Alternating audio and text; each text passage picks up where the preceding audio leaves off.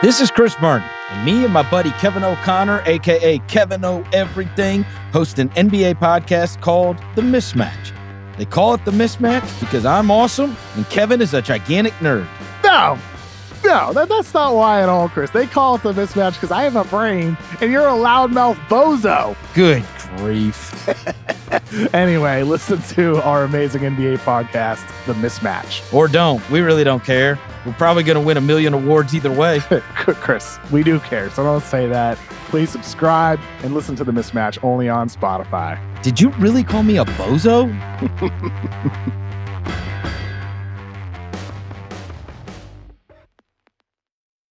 It's the Full Go presented by FanDuel. The playoff action is heating up, and with FanDuel, you can bet on everything from the NBA Finals MVP to who's going to lift the Stanley Cup. And right now, you can check out the new and improved Parlay Hub, filtered by odds, sport, and bet type to easily find the most popular parlays and same-game parlays, or SGPs as the kids like to call them, all on one page. Plus, start betting on the pulse and get paid instantly when you win. So download the app today and bet with FanDuel, America's #1 sportsbook.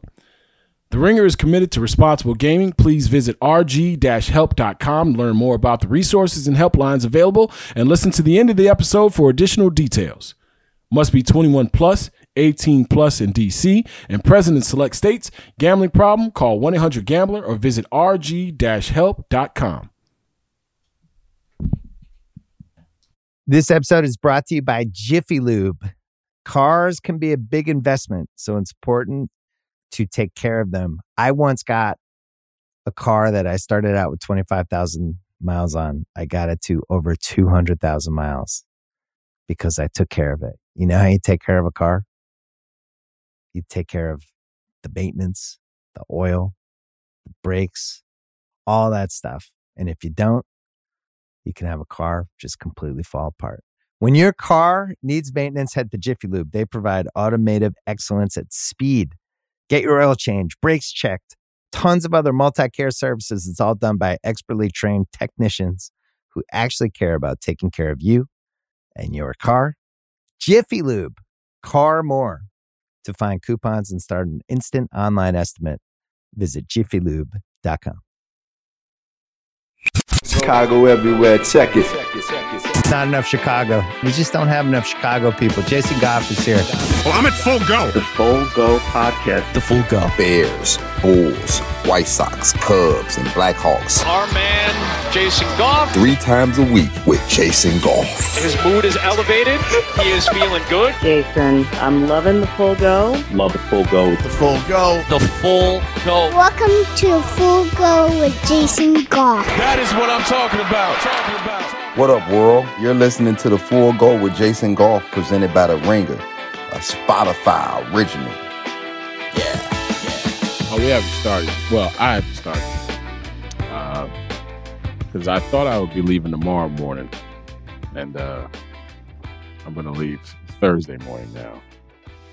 Because I pay my money and then the powers that be let me down after I pay my money. That's usually how things go in my life. Like, I try to do what I'm supposed to do, and then everybody that's supposed to do the shit that they're supposed to do, somehow, some long way, the world cosmically, like the energy is like, you know what, Jason, you did what you were supposed to do. Let me tell y'all about me almost committing felony assault today.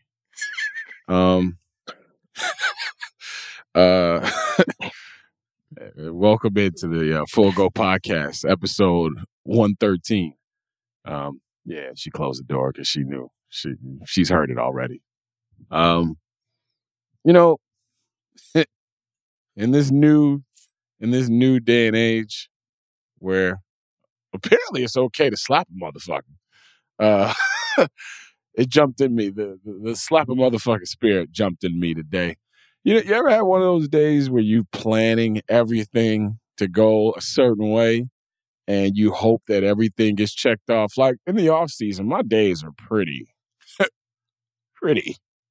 clear. If I got a pod to do, then maybe I'm moving and shaking. But if not, I'm laying low. I'm trying to conserve some energy. You know, anytime you step out the house, it's $150. So I try to stay in the house eat all the free shit in here and play all the free video games in here and do all the free things in the crib. So if I do choose to step out the house for that $150 entry fee into the world, it's worth it, right? And then there's days where you got stuff to do. Now, if you've been listening to this podcast, you know that my sister's wedding is coming up on June 11th, right? And you know that I'm supposed to be in Belize June 8th through June 14th. So about a month ago, I did the dummy and was like, wait a minute, does my passport expire February of 2022 or 2023? Aha, we'll never know. And then I was like, Jay, don't do this. Just find your passport, because it was floating around here somewhere from the last Belize trip we took a year ago. Hadn't been out the country since then. And I find it, and of course, it's expired February 2022. And what do? I panic, and then I go, we can fix this. They can expedite passports. You good money. So I take myself to Chicago Expedited Passport Service. You feel me? I walk in. I see a very beautiful, beautiful Latino family, right? 2 kids, mom, dad. I'm like, oh, look at my brown folks. We in here commiserating. It's like the DMV for the sky. You know what I mean? Like we out here. Because anytime you go to the DMV, I don't care which DMV you go to, all you're gonna see is brown people waiting in line. It's for some reason it seems like everybody else gets to do their thing online or has like a different building that they go to. We get sent to the same building, all of us, with the same angry, customer service people, whatever the case may be, the same long lines. So I walk in there immediately. I see some brown, friendly faces. I'm like, oh, we good. I'll dap it up with the little kids because me and kids, we cool. They're the only people in this world I truly trust. And I sit down and I look the, service lady or, rep in the eyes. And I say, ma'am, I'm leaving on the 8th of June. If I give you my money, what's the likelihood that the 10 to 14 day grace period that you've allowed for my passport will take effect and I'll get it before I go? You're good to go. We usually get it before the 10 days. Oh, say less, Throw an extra 100 on there for yourself. I'm treating her like she the dealer and I just hit 21, you know what I mean? Like, hey, here's a little something for yourself. I pay the money. I screenshot and take pictures of all the things that I need to screenshot and take pictures of, send it to my group chat with my boys. They laugh at me because, I'm irresponsible. I'm paying extra money for something that I could have, if I'd have just taken a look 5 months ago, it would have been good money. But guess what? This is why you have services like this. This is why you entrust people like this. This is why you go forward with the system, trusting it the way you can, right? We work for a reason. So I pull up yesterday. And there was a young fellow in there. This is a 2-office suite, by the way, Tony and Jesse. There was a young fellow in there who wasn't in there previously. And he is standing there. He's got a very, very, his shirt looks like an optical illusion, right? He's got a button-up shirt that seems to be some kind of rayon silky fabric with the wide collar. He's got a few buttons unbuttoned. A real professional-looking gentleman, shall we say, right? And I look this man in the eyes because I walk in. He presents himself to me as soon as I walk in. So I'm like, oh, you must work here. And I started to tell him, hey, man, I'm here to pick up my passport, brother. They told me it'll be ready the day before. I'm cool. I'm here the day before. Y'all ain't even got to call me because you told me y'all would call me when it was ready. I'm trying to let him know that I know the protocol, apparently. I paid for the protocol, and I'm here to see the protocol be executed. This man said to me, at 11 o'clock, they do the pickups. It is not here. It should be here tomorrow. I will call you tomorrow at 11 a.m. Cool. No doubt about it. We move forward expeditiously. I go home. I'm like, you know what? That's fine. I'll just jump back on the road tomorrow. Holla at my man. Seemed like an upstanding fellow. Questionable shirt choice. But hey, Not everybody's got it like that. You know what I mean? Not everybody's summer can be as popping as I want his to be, actually. Not need, but want his to be. You in here, you're working with two, lovely ladies who are extremely helpful, right? So I have an appointment from 10 to 11 today. My lady goes and works out. I'm like, oh, today's going to be a stellar day. I don't even need to do the stuff I usually do in the morning because I got stuff to do today. I'm moving and shaking. I'm feeling like an adult out here. 11:09 comes around.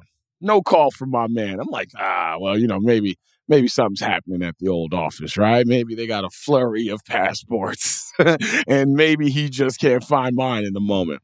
So I hit him up. Say, hey, man, how you doing? This is Jason Goff. Talked to you yesterday. Said my passport will be in there today. All of a sudden, I get put on hold. I'm like, oh, shit, that's not a good sign. Usually when something is ready for you, you don't have to be put on hold, right? It's just like the day before when I heard her clacking too many keys. I'm like, man, that sound like a lot of searching for something that should be in a drawer, right? I don't have to type anything when I'm giving someone something that I know is right there. This man comes back on the phone. Tony Gill, Jesse Lopez. Jesse, you've known me for a little bit now, right? We've grown accustomed to each other. You see me as a fun-loving guy. Tony knows me a little bit better. I don't know if Tony's seen me in any instances where I wasn't the happiest. I think he has, actually. Yeah, I think he has, right? Yeah. And Tony, I tried to guard the fun-loving, good-hearted thing. Like, I try to keep that energy rolling at all times because I understand that, I tip well because when bad service happens, you need to see the person who tipped well and didn't expect this, if that makes any sense. So this man begins to not only tell me, your passport ain't here, but he also flippantly says, you can just change the flight. I was like, you circle gets the square, my man. I am on the way. I'm on the way. I'm pulling up. You don't even need to drop your location. Thank you for making me aware of what I can do with my money because of your incompetence, right? So he begins to, he's one of these guys that thinks, and I understand if you deal with assholes all day long, that maybe forces you to be one, right? What I don't understand is when I don't give you that energy and you continue to be one. So the nonchalant, flippant manner in which he also said, I'm trying to do you a favor here in terms of we should stop the conversation. I was like, when I went up there, I didn't see anyone else in the building. So apparently there's a brigade of people who will get between he and I before, the reckoning needs to happen, right? So I start to do little stretches in the car while I'm on the phone. Shout out to Bluetooth. Shout out to hands-free activity where you can just do other things. So I'm in there getting the quads ready. You feel me? Fellas out there, y'all always worried about your upper body. Get your lower body limber. The last thing you want is a pull when you on the ones and twos. So I pull up downstairs at 180 North LaSalle, and I'm telling him, I'm downstairs. We could stop talking about this. I'm on my way up, right? And in that moment, shout out to, I believe her name was Ayla, because Ayla heard apparently what was going to happen to this man through the phone and told him to put me on hold. And then she jumped on and started to kind of, it needed, and I don't mean to be sexist, I don't want to offend anybody, but the situation needed a woman's touch, right? It's like one of those things where, ladies, and it's not incumbent upon them or their responsibility, but sometimes ladies feel like, all right, if I interject myself here, these two buffoons will calm this down a little bit, right? So she gets on the phone. She assures me that this doesn't normally happen, but she's sorry that it did. She sent me the USPS tracking number, all the good things that this jerk off should have sent me, right? And I'm sitting there and I'm talking to her, and I'm as angry as I've been in a long time, because when I get disappointed by customer service, it means something to me, right? Like, you go somewhere expecting your green to get the service, to get the good, right? You work, you put yourself in a bind, like I put myself in, and then somebody says, hey, I can do this for you for an exorbitant amount of money, but we got you. And then when you're not had, and then someone tells you how they could have helped you out in a different, well, how you could have gone about it in a different way. Apparently, I should have given them more money or less money or the money they asked for. Either way, I wasn't going to get my passport on time. So, shout out to Chicago Expedited Passport Services. I'm going to see them tomorrow because I got to go pick up my passport, right? We had to delay the flight. I had to tell my lady, hey, man, I botched this one. I apologize. She's like, oh, don't worry. It's fine. She's making me feel better about the situation. But I feel like a screw up in this instance. And I just want to let y'all know this. If this is the last episode of the Full Go podcast, it's been real, because I still have to go up there tomorrow to get my passport. And I know Ayla will be there, right? And I know she'll greet me, right? Probably at the door with my passport. But I just want to, just get an understanding with this young man about customer service and about people that you should treat well, which is all the people who are paying you, right? I just want to do that.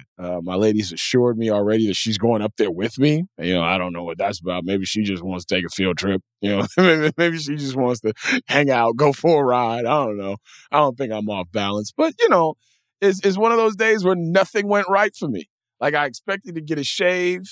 Couldn't even go do that. Had to go on my guy, Big Dave and Matt Peck's podcast with CHGO, looking like, welcome back Cotter over here. Like, it was one of those days, man, where you make plans to get shit done and nothing gets done. There's a couple of good things that happened today. Like, I got through the day, obviously. And, I'm hanging out with my little guy. Like, I got to see my little guy this evening and, getting ready to take him to school in the morning. But, man, I'm going to tell y'all like this. This thing is the full go. I don't really get the full gambit of what goes on in life, and sports are important. But let me, don't let these soulless joy suckers that are roaming around this city get to you, man. Whether it be in the form of these little badass kids running around downtown, whether it be, rayon shirt wearing weirdos who may or might not catch an eye jammy the day after the incident that they brought upon themselves. Who knows? You know what I mean? But don't let the joy suckers get to you, because they are out here and they are busy at work. They do not enjoy their lives. They have not made much of themselves. I have a whole preamble that I have prepared for going in here tomorrow. Like, I'm going to let these ladies know that I hope this isn't the end of the road for them career-wise, because you obviously see how it's made this man turn out. Like, it's going to be a thing. I might bring some musical accompaniment on the JBL Flip speaker that I got. Oh yeah, this is gonna, me, Tony. This is gonna be a production. You're welcome to come up there if you want to, because I'd say around like 3 p.m. Wednesday afternoon Central Standard Time, I'm gonna be up there, and I'm gonna check on things and make sure my passport is up there, because I just don't get it, guys. I just don't get it. Like, you pay for something, you expect to get it, and then when you don't get it, it should be a little bit more, contrition. you should be easing my fears that this, I don't know, is going to happen again tomorrow. So yeah, long story less long. I'm probably not going to police. I'm probably going to be either detained or just not being able to go, because I paid a whole bunch of money for a passport to be here that just isn't here. And my lady tried to lift my spirits. My mom did. I'm like, no, it's not about that. I want to. Have y'all ever wanted to stay angry? Like, have y'all ever been like, no, angry is where I need to be. Like, I've been happy for a couple of weeks now. I feel like that's a good enough amount. Like, I built the happiness bucket. It's overflowing. And at this point, some of those anger like troughs, you just need to come through with a little anger cup and just scoop out a little bit of that happiness that's overflowing. Because boy, I tell you, man, I try to be good to people, but when people are like that, it's like, man, what's wrong with you? Like, what's really happening with you that you who raised you? Talk to somebody. Yeah, who raised you? Right? Like, who raised you? I was just on the internet talking to people about the best Mexican food in the city. Like, I was having a good 3-4 day run. And the moment I leave the house to go get something done like an adult, it kicks me in the ass. Like, I don't know. I must have pissed somebody off. And whoever I pissed off, I'm sorry. I just want to get my passport, and I want to make sure that I get through this week without having handcuffs put on me. So hopefully, hopefully one of those things will happen tomorrow. I did make the mistake, though, of telling the young man that I'm coming up there to either slap someone or get my passport, and the decision is up to him. So, I probably should take that back. And I don't apologize for all of you listening right now. For everyone listening, because there's going to be people out there like, oh, I can't believe he's got a son. Does he raise? No, I don't raise no. First of all, my son's the least violent person you're ever going to meet in your life. Trust me. You'll see in 20 years. You know what I mean? But yeah, and I am too. But just, like, what did I do to you? Right? I gave you my money. Like, after a while, like, I'm the bitch, and I don't like being the bitch. That's not a comfortable position for me. So it has to land on someone else. So there it is. I have no idea what this segment was or means to anyone. I just needed it. And Bill Simmons hired me to do 200 episodes a season of this thing. And if one episode is me getting the shit off my chest before I go to bed, then damn it, that's what y'all gonna have to deal with. I know y'all wanted to hear me talk about Keegan Thompson getting his chest lit up this evening by Boom Boom Mancini and the Santander Corporation, the Baltimore Orioles throwing. When's the last time the Baltimore Orioles been shit, by the way? Like, when's the last time you were like, man, them Orioles? Like Brady Anderson days? Like, what are we talking about? Chris Davis? Was it Chris with a K, or was that the brother in Oakland? I used to always get it mixed up. Like, there was two Chris Davises. There was the brother in Oakland who looked like Panthro from Thundercats, right? Like, that dude was jacked, never smiled, right? I used to always wonder why they put the super mechanic brother voice on Panthro, and it's like, oh yeah, he was a mechanic brother. That's why they did it to him. But yeah, and then there was the Chris Davis who like hit 50 home runs for the Orioles, and then just forgot how to hit a baseball magically like 3 years after that. But that's the last time the Orioles were relevant. Keegan Thompson goes out there, gets beat up real good. It's going to happen, right? It's going to happen. And on some other Cubs news, Joe Maddon got fired today. 12 games in a row the Angels lost, and Joe Maddon got fired. You mean to tell me there was no chimpanzee that he could have had come and jump around the clubhouse? Like, there was no magic tricks that could have spurned Shohei Ohtani and Mike Trout and the rest of the talented squad that they got, Taylor Ward and all them dudes that could have gotten them a dub one time in these last 12 games, right? There's no dress-up day that he didn't look at the Angels and say, hey, by the way, it's funny costume day tomorrow. That's how we're going to break this win streak. He didn't do that.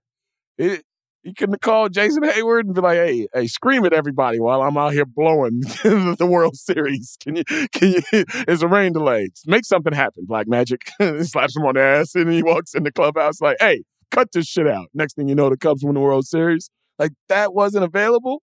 Oh, man.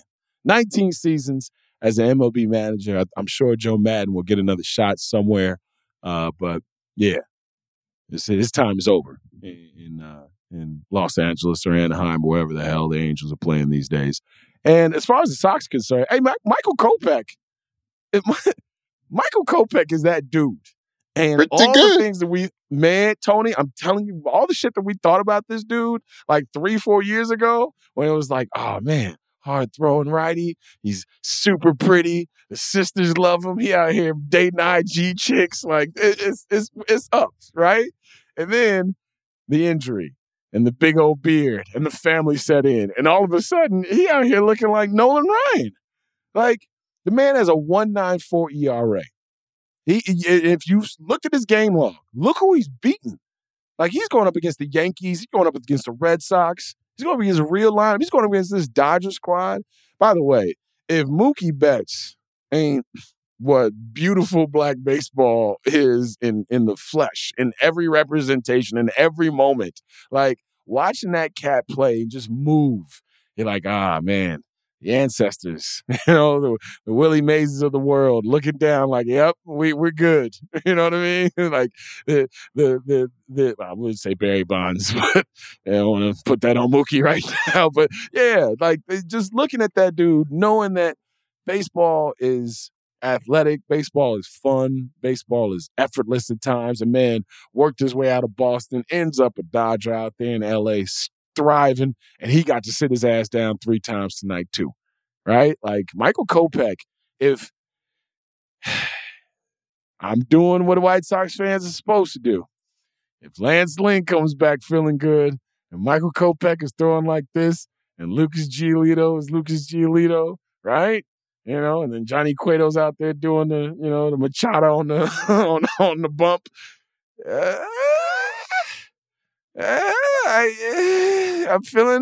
I'm starting to get it going again. All I needed was 3 games in a row, Tone. I'm feeling myself. Boy, don't you start. I'm out here trying on different socks, hats, and lids again. I'm feeling good about it. I'm like, no. We might feel good about this thing. Tim Anderson has been out. Here comes the Sox are better without Tim Anderson, people. Let the Sox sweep the Dodgers or let them win the series against the Dodgers. Oh, yeah. It's going to be Danny Mendick Central out here. By the way, shout out to A.J. Pollock getting a hit against his former team. Getting a big hit, 2-run. A 2-run scoring double, pinch hit double against the Los Angeles Dodgers. So, yeah, man, it was a fun game overall. And Michael Kopech is the shit. Like, it's as simple as that. If you've got terrific starting pitching, which the White Sox have, they have the potential to have an outstanding staff. Lance Lynn comes back and starts to get himself back in shape. I mean, this is one of the 4 or 5 best pitchers in the American League last year. And, of course, Lucas Giolito, he's going to eat up innings for you, even in the game where he gave up 5 runs in his last start. Didn't happen until the end of the game, was able to set up the bullpen. And Tony La Russa's out here living his baseball wet dream, boy. He's like, wait a minute, I could use 4 relievers every night? What? Aaron Bummer and Kendall Graveman just sitting there just like, they was doing the same shit I was doing in the car. They was getting ready in the car. Like, all right. Don't threaten Tony with a good time. Oh, yeah. Tony's like, yeah, I see you with your gotta face 2 batters rule. Mm-hmm. If there was 3 mounds in the bullpen, he would have 3 people warming up at all times. But yeah, Aaron Bummer gets an inning double play. Kendall Graveman gets an inning double play. Like, this is why they put this team together. And your boy Rick Hahn poked his head out. He poked his head out. Yeah, I see you, Rick. You know when to do it. You know exactly when to do it. It's like, I'm not happy with what I've seen, but I'm feeling good about things. Yeah, a week and a half ago, silence. when Sox fans was getting ready to, head to 35th and Shields with pitchforks and torches, it was a little bit different then. But yeah, this is a long season. The injuries that they have succumbed to in the first quarter of this season. Hopefully they don't continue. Eloy Jimenez has got 6-7 games under his belt now at Charlotte, trying to get his legs up under him. Lance Lynn's got maybe 1 or 2 more starts down there, and then that's it. So looking forward to whatever this Sox season is getting ready to turn into as we get into the heart of summer.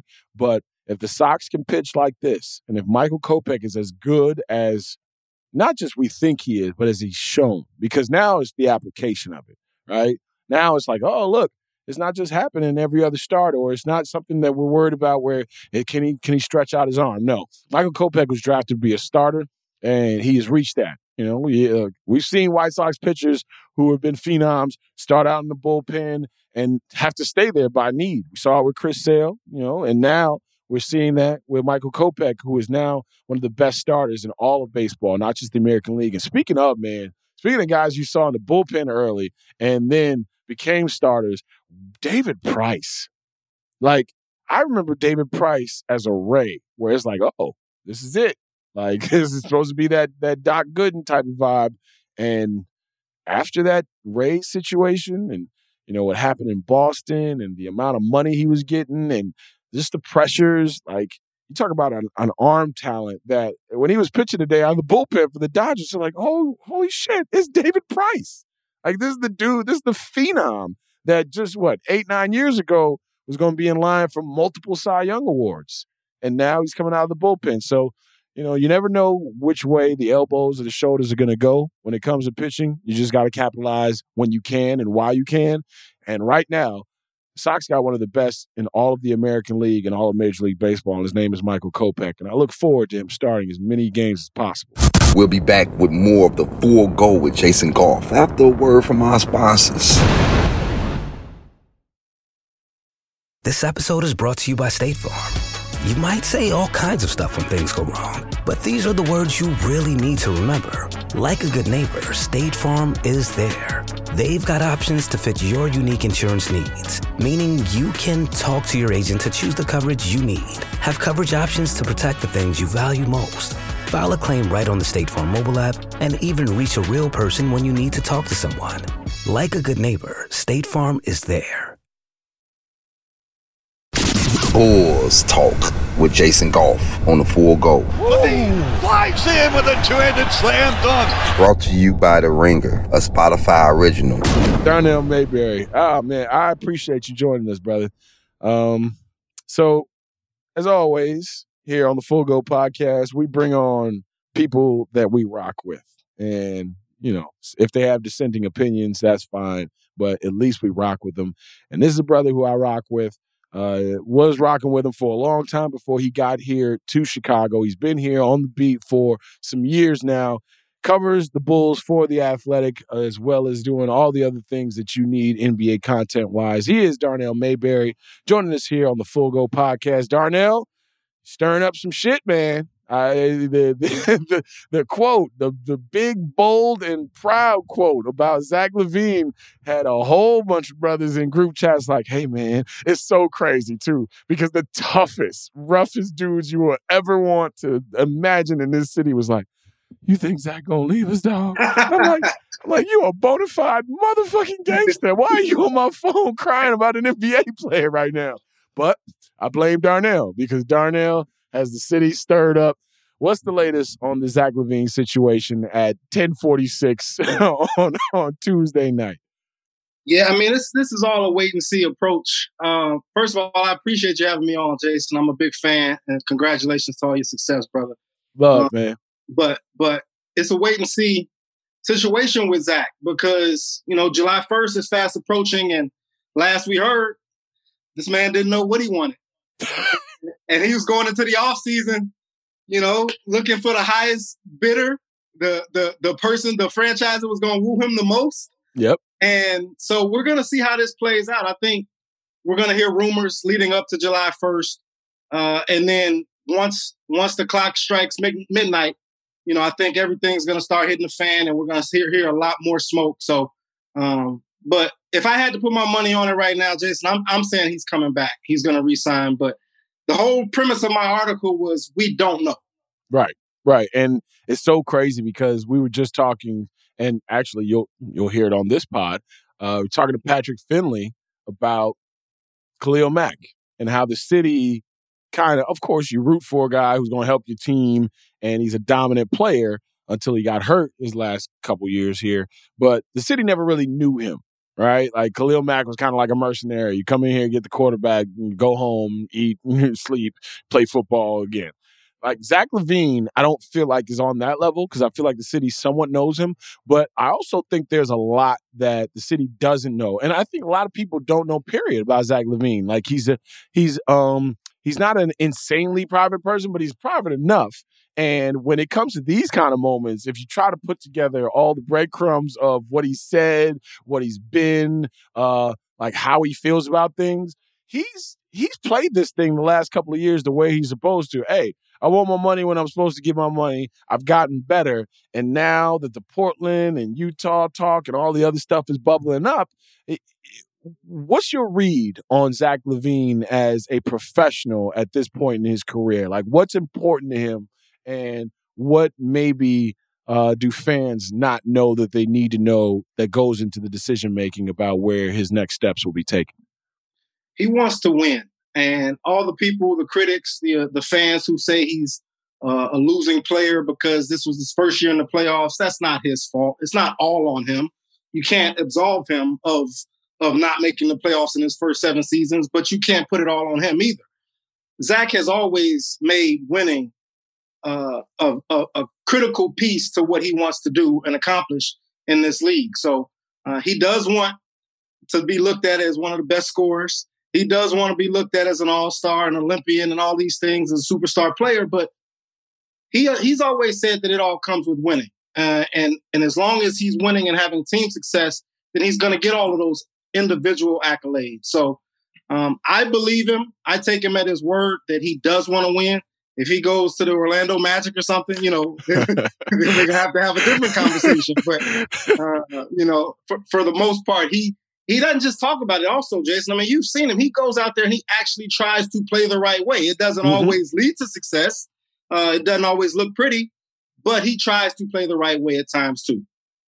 So what do you think Zach LaVine needs to be the winning player? Because, there's been a lot floated about him not wanting to be the second fiddle to DeMar DeRozan. Of course, LeVar Ball threw his 2 cents in there, and I don't. People take that with a grain of salt these days, or not. But what do you think he sees himself as in terms of best player on a champion? Just a piece to a championship puzzle. Like what do you think he's telling his agent around the winning? Like, go get me to a winner, or make sure that I'm in a winning situation. Make sure we're holding people's feet to the fire, but also this is what I need as well. I know people close to Zach have had questions about his role in the league, and Zach has stood firm, and rightfully so. I mean, he's the one out there working hard. He's the one out there, blood, sweat, and tears, year in and year out, and so he has the ultimate confidence and belief in himself. And last time I talked to him, it was about this topic was about 2 seasons ago, and he's only gotten better since. So I imagine he still looks at himself the same way, if not more than before, because now he's a 2-time All-Star. Now he's an Olympic gold medalist. So, I don't think he's rattled by DeMar DeRozan coming in here and getting MVP chance. And leading this team to a 15-win improvement.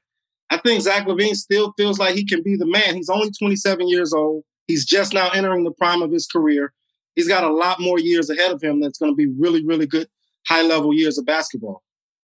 What do you think Arturas Karnisovas and Mark Eversley think of Zach LaVine right now? I think they have questions. I mean, publicly, they're going to say all the right things. And I wrote this in my article, Jason. I mean, there is a devil's advocate argument out there of why you wouldn't want to lavish LaVine with a top dollar contract, why you wouldn't want to make him the pillar of your franchise. He's had an injury history. Mm-hmm. He has had reduced effectiveness in the second half of seasons, and he just hasn't been able to perform on the playoff stage to where you know what you're going to get. I mean, you're paying for potential rather than production. So past production or proven productivity. So it's a lot of questions out there about whether or not Zach LaVine is worth it. I kind of look at it. I'd like to hear your take on it, Jason. I'd like to kind of look at it like when they had Jimmy Butler. As soon as you get rid of him, you're going to be looking for someone like this. Zach LaVine has finally developed into that all-star caliber player, and now you want to get rid of him? It wouldn't make sense to me to let him go. Yeah. I feel that, top 30 dudes get paid by somebody, right? And whether it be you or you signing and trading them. And I was speaking to this with Peck and Big Dave over at CHGO today about this offseason. Well, the offseason prior to this one, the Bulls in signing trades receive the best player in the deal. When you are sending the best player in the deal, you're going to get the Garrett Temples back and the picks back and those kinds of things.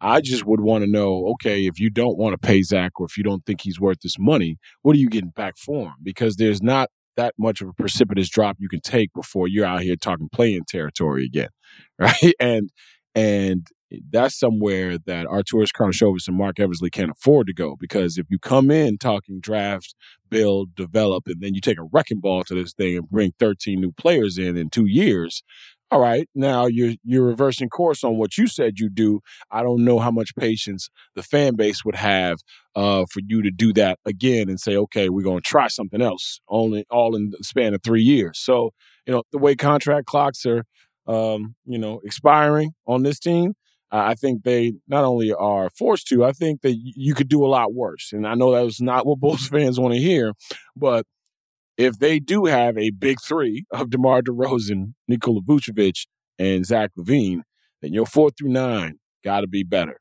And it's got to, you can't wait on kids if this is what you're throwing out there, because now you're banking on Ben Simmons, Kevin Durant, and Kyrie Irving not gelling. You're banking on Chris Middleton being hurt or Drew Holiday being hurt, somebody being hurt around Giannis Antetokounmpo. You're banking on beating a Ben Simmons-less 76ers team, but also the guy in Joel Embiid who's beat you every single time he's seen you. So, what you're going up against, and then on top of it, the Orlandos, Detroits, and Clevelands, and those teams, the Atlantas of the world, ain't going nowhere either. So, who are you, and who do you want to be? Like, if you're okay with being who you are right now, you think you can get better. It's all about Arturas and Mark betting on themselves in terms of who they think they can snatch, not only in this draft, but also unearthed in terms of, high value, low money acquisitions, because they only got 1 or 2 spaces that they can mess around with this roster. So they're kind of locked in to what they have right now, unless they want to look at a fan base and say, hey, by the way,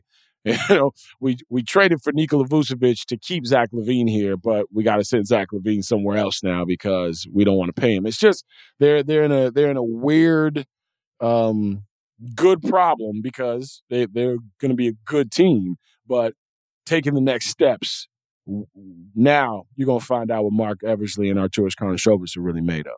And that's why I think there is uncertainty with Zach, because we don't know how he truly feels about the direction of this franchise. They made some great moves last offseason, but does Zach sit back and look at what's happened in the Eastern Conference and say, this isn't enough? I'd rather take my chances out West.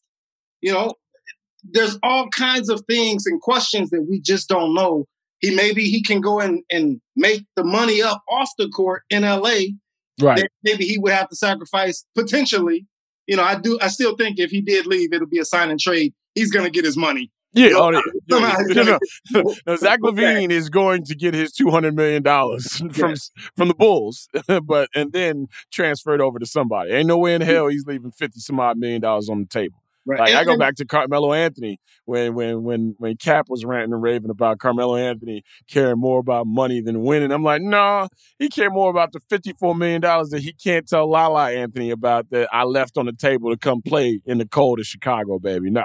All right, we can't tell our ladies we leaving $5,000 on the table. You mean to tell me you gonna tell an NBA player to tell his family $54 million ain't gonna do it? So Zach's gonna get paid, and he's gonna get his max money. It's just the Portland thing is intriguing to me, Darnell, because that is a low intensity, high reward kind of destination where Damian Lillard's finally feeling some of the heat of. He was calling to be treated like a star for years, and then all of a sudden, that star weight come with it, and then the coaching situation with Chauncey Billups and the heat that he caught for kind of like, green lighting that and then stepping back on it, and then CJ McCollum, and he, you knew that they were going to be fun, but you knew that thing was never going to really turn itself over. Now he's out here. Bradley Beal, Zach LaVine, all the conversations are being had.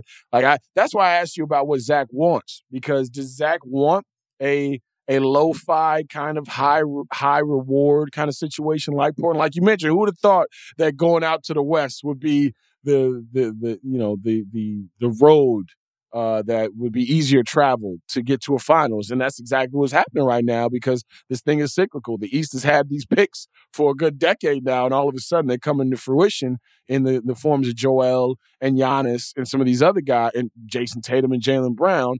Do you think a spot like Portland or, God forbid, a spot like Utah would be intriguing to a Zach LaVine? Like, is he looking for a certain media market? Is he looking for a certain level of exposure, or is it just the winning path that he wants to take? Yeah, that Portland thing is really interesting. I mean, the other thing that we haven't mentioned, Jason, is what is like 2 hours away from his crib. True. I mean, there's all kind of additional or ancillary benefits to this decision that he might have before him that we don't know. And we're going to get some answers to over the next couple of weeks because some things are going to leak, whether it's from his camp or the teams, the executives throughout the league. Things are going to leak about what is the wish list and what exactly is on it and what's important to him. So I can't wait for these next couple of weeks because I think closer to the draft, we're going to start to hear a lot more. And then right after the draft, it's going to heat up. Darnell, this thing stays the way it is right now for all teams in the Eastern Conference. And obviously that's not the case. Things going to move around. But put Ben Simmons on the Brooklyn Nets and say that you get half a season out of Kyrie. How many teams are better than the Bulls going into next season in the Eastern Conference? Man, I still think 4 or 5. You've got Milwaukee, you've got Boston, you got Brooklyn, you got Philly, and Miami. Right. So that's 5 right there. So now you're in the group with Atlanta, the Knicks, the team I'm probably forgetting, Charlotte. Yeah, Charlotte. Indiana. If they, who knows what they might do with some of their pieces, their veteran pieces, but they got a long way to go to retool this thing again because what they did last summer clearly isn't enough. And we saw that in, that closeout game at Milwaukee. All of those 3-pointers and all of those misses. That was just unacceptable. And that wasn't a coaching thing. I can't even blame the players. That's a personnel thing that those guys just weren't capable of going out there and performing. And I know they had their injuries, but it showed you clearly how much more improvement this roster needs. Who's going to be more important for the Bulls going forward, Kobe White or Patrick Williams? Oh, Patrick Williams. I don't think Kobe White will be here. And it might be at the draft. It might be at some point in free agency or before the start of the season. And it might be at the deadline next season. But I just think that they know that Kobe White's time is up. It's expired. And they need to get some sort of asset for him and maximize the asset that is Kobe White and not just let him walk next season for nothing. All right, Darnell, let's do this in a couple of weeks, a little bit longer form. Let this thing breathe a little bit. But I saw the article in The Athletic, and I just want to let you know that you got a bunch of gangsters running around this city crying about a light-skinned basketball player. Hey, tell them gangsters I appreciate them reading The Athletic. My man Darnell Mayberry from The Athletic. You can check him out on Twitter, and he does a great job, and he's doing fine by the city, right? I used to read him when he covered the Oklahoma City Thunder. All of a sudden, he popped up on the shores of Lake Michigan. He's been doing a bang-up job since then, man. I'll see you in the media room. I'll see you around the city soon, my brother. Appreciate you having me, Jason. Darnell Mayberry right here on the Full Go Podcast.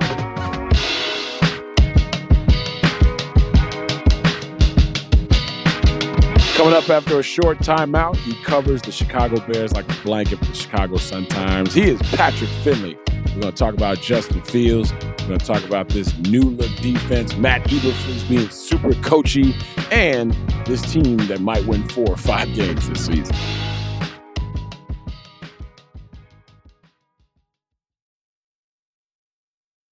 Hey, this is Lance Briggs. You're listening to The Full Go with Jason Goff. You know what I'm noticing? What's up, Pat? How you doing, brother?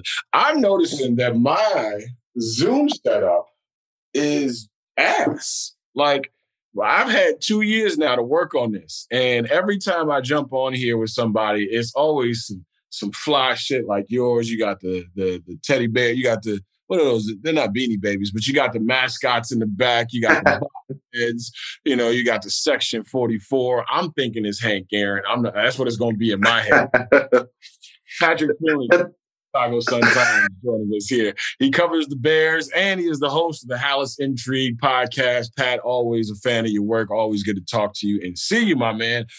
Speaking of intrigue, where does it lie with this Bears team? That's a good question. Are they going to be the worst team in the league or the third worst team in the league? Maybe that's the intrigue. we're setting up for not a very good season here.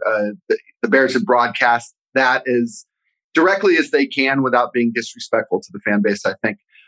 They're spending a lot of money on players who are not playing for them this year, and the payoff is that next year they have the most salary cap space in football. So, the best thing about 2022 is it'll try and get them to 2023. The big intrigue will be what Justin Fields can do. I think everything else will be window dressing. So where is the controversy? I know media, fans, and players alike always think, all right, there's controversy somewhere. I look at all these other teams. Kyler Murray is out here acting like, your favorite Instagram model, just deleting pics from relationships past. And, you look over at Philadelphia, they're celebrating the Super Bowl right now with the acquisition of A.J. Brown and the draft that they had. Where's the controversy, or where are the questions that are burning for a team like you mentioned that might be one of the 5 worst in the league this year? Are they giving Justin Fields a chance? They're certainly giving him the snaps. They are certainly giving him the opportunity to play, provided he stays healthy. But look at who's around him. I don't know how many quarterbacks in football would be great with the supporting cast that Justin Fields has. And the question is, are they going to be competent enough that you can make a judgment about Justin Fields this season? Because I think it would be terribly unfair if Justin Fields goes into a season with Darnell Mooney, who's a good player, Cole Kmet, who's okay, and David Montgomery, who's somewhere in between the two, and nobody else. And then if they go 4-13, and the Bears are picking third, guess what they might pick? A quarterback. So they need to see what they have in Fields, and they need to surround him somehow with enough competent pieces that he gets a fair shake at being good. Now, I think he will be. I think they like him. I think Bears fans who get worked up about, well, did Ryan Poles say Justin Fields' name quick enough in the press conference, whatever it may be, I don't buy into any of that. I think they're thrilled to have him. But, man, I would have loved for them to have given him a couple more pieces this offseason. Oh, see, sounds like it's shaping up to be the Kyler Murray thing, right? But in reverse, because Josh Rosen and Steve Wilkes got canned. All of a sudden, Steve Keim goes to Texas Tech to find Cliff Kingsbury, who's gotten a little bit worse each year in terms of managing a football team. And it seems like the Bears just got rid of a Cliff Kingsbury type in Matt Nagy, a guy who's built to be an OC and maybe not a head coach overall. Speaking of head coaches, Matt Eberflus. There are a few guys who, to me, are, take me as I am guys, and football has the most of them, where it's like, this is what this dude is. There's no frills. If you don't like all the hits principles and all the other coachington things that he does, it's not your flavor. But if you do like those things, it seems like he is that guy. I got a chance to talk to Quan Mohammed at the Super Bowl, and he sang his praises so much so I was like, all right, when are you going to be a Chicago Bear? He lied to us, told us he wasn't, or didn't know if he was. He becomes a Chicago Bear. What are your first glimpses, your initial reactions to what Matt Eberflus not only is trying to employ here, but who he is as a head coach? Yeah, so he didn't just say late March. That's not what he told you. You should have just said it. Right. That's what happened. You said it right. Matt Eberflus is somebody who gets really into the football stuff. And in our interactions with him, both on and off the record, since he's been hired, I haven't heard or learned a whole heck of a lot about what he's like off the field, what he likes to do. Matt Nagy, when Matt Nagy was hired, Matt Nagy was just about to turn 40. He has 4 young kids. He was a baseball dad. He had interests. He liked to golf. He could talk to you about stuff kind of out there in culture. I don't know if Matt Eberflus is that guy yet because it hasn't jumped out in the press conference yet. Mm-hmm. It should tell you all you need to know about him and his football mind, that the most animated we've seen him get thus far is when somebody asked how he was going to pick his captains. This is not high level stuff. This is football guy stuff, and he is certainly a football guy. He is an adult in the room for sure. That's not to say that Matt Nagy wasn't, but he seems calm. He seems really, really interested. And you mentioned the hits principle. I will spare everybody the details of it, but suffice it to say, when you get on the field, they want you to run to the ball and hustle. They want you on the offensive end. They made a big deal out of getting the offensive linemen to lose weight. there are some of these old school football things that they are implementing, thinking that it will make them better. And maybe it will. It's interesting, if you look at the Bears coaches since I've been here. I got here for the first year of Mark Trestman, and they've tried everything. They had Trestman, then they go to John Fox, who had coached in a couple of Super Bowls, had been there before. That didn't work. You go to the offensive guy. That didn't work. Now you're going to kind of the defensive version of the offensive guy. Mm-hmm. And what's so unusual about that is that's not the direction that NFL teams have been going in the last 10 years. Hiring a defensive coordinator is just very different than the trend in the league. I find it super interesting, even if I don't know how super interesting Matt Eberflus has been, at least in the press conferences so far. Who's best suited to play left tackle midway through this season? Who do you think that job will be, barring any unforeseen injuries? Obviously, Larry Borom getting a look right now. Tevin Jenkins is on the right side. He was drafted to maybe be a flip kind of guy. What do you think's happening with the tackle position right now in camp? I think that guy might not be on the team yet. Part of it is because, you mentioned injuries. These things happen. Larry Borom, if he gets hurt, you got to go find somebody, because I don't think they have the depth to hold that up. And I do think that at some point there will be a left tackle, an accomplished left tackle, who might be available at the Bears' price. The Bears are not going to spend a ton of money this year, as established. They'd rather spend it next year. And I think in a perfect world, they'd like to see what they have in Larry Borom. But I look at the Tevin Jenkins, Larry Borom pairing as this. I think there's a really good chance, if his back holds up, that Tevin Jenkins can be their right tackle for the next 6-7 years. And I think that that's what they're thinking too. And that because of that, Larry Borom goes to left. And that's a weird way to look at it because of all the value put on left tackle. But the Bears are going to spend this season looking for long-term answers, guys they can count on. I think they believe that Jenkins is that road grader kind of right tackle that once he gets his feet underneath him, will be somebody they can count on. Now, Larry Borom, in addition to going to the finest public university in the history of time, the University of Missouri at Columbia. He was not a journalism student, but we'll we embrace you horrible Mizzou guys. I wasn't sure that he. I don't know if he's any good. I really don't, as a right tackle or a left tackle. But I appreciate that he made giant steps last year in getting his weight down and getting into playing shape. And if he can make that step again this year, he'll have a chance. Who's the best player on the defense not named Roquan Smith or Robert Quinn? Jalen Johnson. And it was kind of bizarre. If you can drum up controversy in May, and I'm beginning to think the NFL excels at that more than anything on the planet, it's that Jalen Johnson was playing a little bit with the second team and even with some of the third teamers a couple of weeks ago in camp. We asked Matt Eberflus about it, and he hinted at the fact that he wanted to get to see him more. And what he was getting at was that Johnson did not participate in the practice sessions of some of the voluntary mini camps. But he's a wonderful player, and I think that the combination of I think they have a chance to have a really good defensive backfield for years to come, even if Eddie Jackson's not a part of it, because they have 3 out of the 4 guys right now who are super young and can be with them forever, for 5, 6, 7 years. But Johnson, in the last 2 years, has shown me that he can be one of the best 5, 6 corners in the league.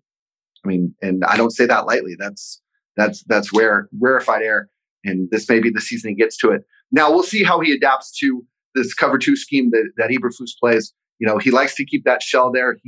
They get takeaways at a really good rate, or at least they did in Indianapolis. But it wasn't because they were doing daring things in the defensive backfield. They just kind of had you do your job and waited for mistakes.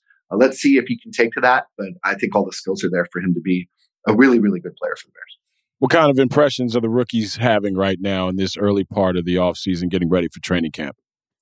Kyler Gordon, to me, looks like a keeper already. I was, when they drafted him, I was so intrigued by his background, which was, and you know this, it was in competitive dance. I mean, it was, and he joined football at 10 or 11. He kept dancing, I think, until he was 14. His mom was a gymnastics teacher. Mm-hmm. So this is a guy who his whole life has known how to move his body in the way he wants to move his body. and can probably move his body in ways that most of us absolutely could not, even with training. So I like that a lot. There, I mean, there's the old football cliche about teaching the football player, dance in the off season. But someone who was raised in it and then transitioning to football, I find super compelling. And the Bears coaches have really tried not to heap praise on anybody, quite honestly. We've heard a couple of good things about Darnell Mooney, and we've heard a couple of good things about Jalen Johnson, but only after we were reminded that he hadn't been around for a little bit. But Kyler Murray, both Matt Eberflus and his position coach, or not Kyler Murray, Kyler Gordon. You got me thinking about Kyler Murray. They have all heaped praise. They are unafraid to tell you how good Kyler Gordon has looked, and that works for me. We'll see on Velus Jones. He's somebody who the speed is there, and there's no doubting that. But it took him, 5.5 years to be a really good college football player. And you just wonder, if it took that long, has he maxed out yet or not? In a way, I feel bad for him because Bears fans were so thrilled that their team might draft a wide receiver. And I was too. I could have sworn they would have taken one in the second round. Then they get this guy and, maybe he's a good gadget player for them, but he is not the answer that people were dreaming of. And there's enough pressure in the NFL. I hope he doesn't feel the weight of, Bears fans being mad that he's not, one of the 5 receivers they could have taken in the second round. When do you think Roquan Smith's deal is going to get done? August. That's when these things get done, typically. Right before he has to put his body in the line of fire in a preseason game or in a regular season game. And he's absolutely the kind of guy you want to build around. There's not a lot of really nice things I can say about the Bears right now, but one of them is that Roquan Smith, if you're going to build your team around a guy, he seems to be perfect for modern football in his speed to go side to side, his ability to cover. He's not, and he can play the run very, very well too. Mm-hmm. I think he's a good fit. He was born at the right time and he's a wonderful athlete. Let's put it that way. Yeah. The player that you think Bears fans are going to get to know one way or another that maybe is hiding under the earth of, 2 deeps or 3 deep depth charts. Oh man. That's like, who's the guy that you're thinking, okay, some way, somehow Bears fans are going to find their way to this guy because he is going to be either too important for his talent level or show you how important he is, which means he's got to get kicked up. Can I say the punter because he's going to be on the field all the time? Can I say that? No, no, they have a rookie punter. That might that's not my answer, but it might be. Nicholas Morrow is somebody who has the speed of Roquan Smith and who will be playing alongside him in this 4-3 defense that we hear about with Sam and Will and Mike. The truth is they're going to play nickel most of the time. Right. So there's only going to be 2 linebackers on the field. And those 2 linebackers are going to be Nicholas Morrow and Roquan Smith. Morrow was hurt last year with the Raiders. The Bears got him on a cheap 1-year deal this season. And I think he has an opportunity to be a very above average NFL player. I don't know whether that gets your juices going if you're a Bears fan, but I think short of the quarterback, I don't know that there are going to be a lot of things that get people fired up this year. Which player that is no longer in this locker room did you have the most fun or interest in covering, whether it be Khalil Mack, Keem Hicks, some of the guys who aren't here anymore? Oh, man, that's a good question. Khalil Mack is interesting in that I don't think the city ever got to know him. Yes. No, that's exactly what I was going to say.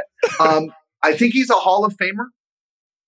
I don't think Bears fans felt like they knew him at all. And some of it is the pandemic. Some of it is that, we went 2 years without, us, the media really being in the same room with him. And that, a lot of what fans gather comes from, our interactions with these guys. The other part of it is he's quiet. And I had a respect. I had a respect for him, and I still do, in the same sense that I had a respect for Jay Cutler, if this makes sense. And Gotcha. Give me a second here. Cutler, you could pay Jay Cutler a lot of money, and Jay Cutler still probably wouldn't go do that TV commercial. In the same way that Jay Cutler, didn't want to spend any more time than he absolutely had to dealing with the media. And, I know he had a radio show here for a little bit, but that was the exception, not the rule. He was kind of steadfast in his being a jerk, for lack of a better phrase. Although as he got older, he the back and forth became playful and not as combative as it had been. And Khalil Mack never changed. I mean, Khalil Mack is, he had a press conference right after the Bears traded for him with his parents. He was charming, and he made it known, hey, I don't like doing these things. I don't like giving interviews. And I think with the exception of maybe one Sunday Night Football game, he was not the kind of guy that would show up and give the big national media organization 20 minutes of his time and stiff everybody else. He just stiffed everybody. No, and I have an appreciation for that. I'd rather not be stiffed. I'd rather him give interviews every week as required by NFL law. But he didn't always do that. I think Akeem Hicks, on the opposite end of that spectrum, especially when things were going well for the team, and even when they weren't, Akeem Hicks was compelling. He still carried a grudge from the Saints. Like, this is a guy who got paid twice over with the Bears and was still furious that the Saints would trade him to the Patriots in the middle of the 2015 season or whatever it was. He had a personality that lit up a room. And a lot of times with the bigger players, and by bigger, I mean physically bigger players in an NFL locker room, you can kind of go one of two ways, because you've never been able to hide your whole life. If you are Akeem Hicks' size, if you're Kyle Long's size, any of those guys, you walk in a room and you either are super quiet because you don't want to scare anybody, honestly, or you're outgoing and you go out of your way to make people feel as comfortable with you as possible as your default setting. And I think Akeem had a charm to him that I think served him well, probably growing up and certainly as a pro, in that, he laughed easy, he laughed loud, and, he knew your name, and, and he gave you a hard time when he wanted to. Granted, losing takes a toll on people, and I think it took a toll on him toward the end. But in terms of just a compelling guy, and you always knew whenever he was in the room, you knew it. Akeem Hicks, I'm going to miss that. All right, so who takes over that mantle now in this locker room? Who's the guy? Man. Who's the ebullient, personality? I think Tevin Jenkins has got a little of that in him. I mean, it's weird, but I mean, he was saying the other day, that he was, he's talking about weight loss. He was drinking less. I mean, who among us hasn't said that? I'm not sure I'd say it in a microphone, but talked about, I think he made a comparison about his rehab and recovery, I think, to barbecue or to smoking something out on the porch or something like that. Yeah. I appreciate the creativity of those answers, and I think it could be him. He would be my vote. Another guy I'm going to miss is Marquise Goodwin, the speedy wide receiver that they had. Was always a really good quote, and I'll never forget that he sat out the football season in 2020, or the pandemic year in 2020. I remember asking him what he did, I think on opening day of the year he sat out, and his answer was that he ran to the 7-Eleven and got an iced tea and ran home. that was his physical activity for the day. And he has a really compelling backstory about his track history and all that. Mm-hmm. So I'll give him honorable mention in my Akeem Hicks answer. No doubt about it. What do we got for the next week and a half, 2 weeks or so? What can Bears fans be looking forward to, not only in the Hallis Intrigue podcast, but your coverage in the Chicago Sun-Times? Because last pod, I got a kick out of the deep ball, emphasis, because it's going to be very hard for deep passes to be completed this year if my man is on his back at all times. So what's brewing in Patrick Finley's head this next week or so? I actually wrote about that for the Sun-Times on this previous Saturday, about how Justin Fields has always had a good deep ball in college, in the NFL. This is what he does. Now let's how that play can happen without him getting drilled, and with receivers who aren't necessarily in the top top three quarters of the league. Yeah, right, exactly. There's one more OTA this week, followed by a 3-day veteran mini camp next week. The veteran one is mandatory. So what I would watch for is whether Robert Quinn shows up. He has skipped the voluntary stuff, but he had told us he did show up to accept the Brian Piccolo Award, which is the biggest award the Bears give anybody.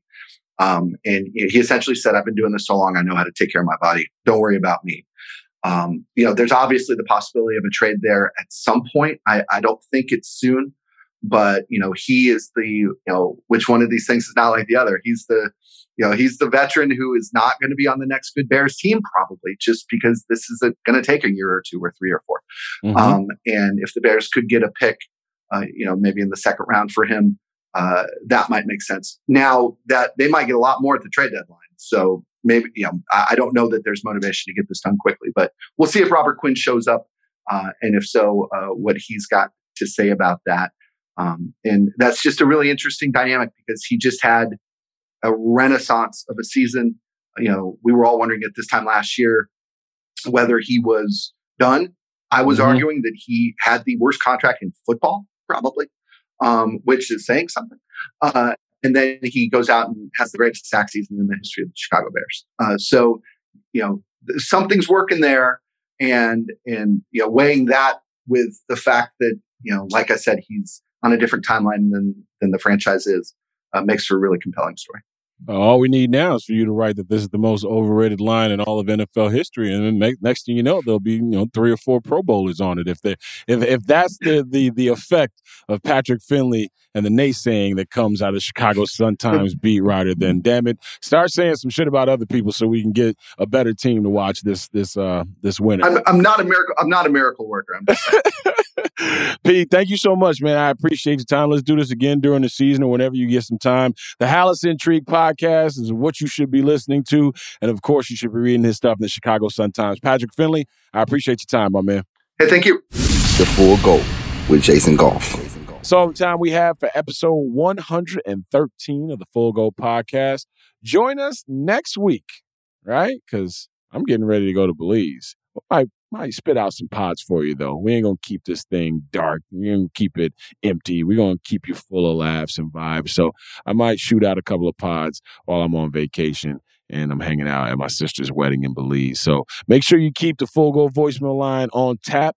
Make it like you're in case of emergency contact, right? Because we all know if anybody go through your phone and something happened to you, they ain't really going to call that person. So you might as well just make it your ICE phone number right now. 773-359-3103, the Full Go voicemail line. 773-359-3103, anything that is on your bird when it comes to sports, entertainment, whatever the case may be. It's right there for you. You could drop a dime on us at any given time. I want to say thank you to our production staff, the shadowy figure that is known as Steve Cerruti, and of course, the active Jesse Lopez, and my main man, Tony Gill. For the fellas, I'm Jason Goff, thanking you for listening to this podcast, downloading it, sharing it, subscribing to it, rating and reviewing it. Whatever you do, we appreciate what you do for this pod. For the fellas, I'm Jason, thanking you for listening to the Full Go podcast with Jason Goff, brought to you by The Ringer. As always, Spotify is the gang. Remember, be safe and take care of each other.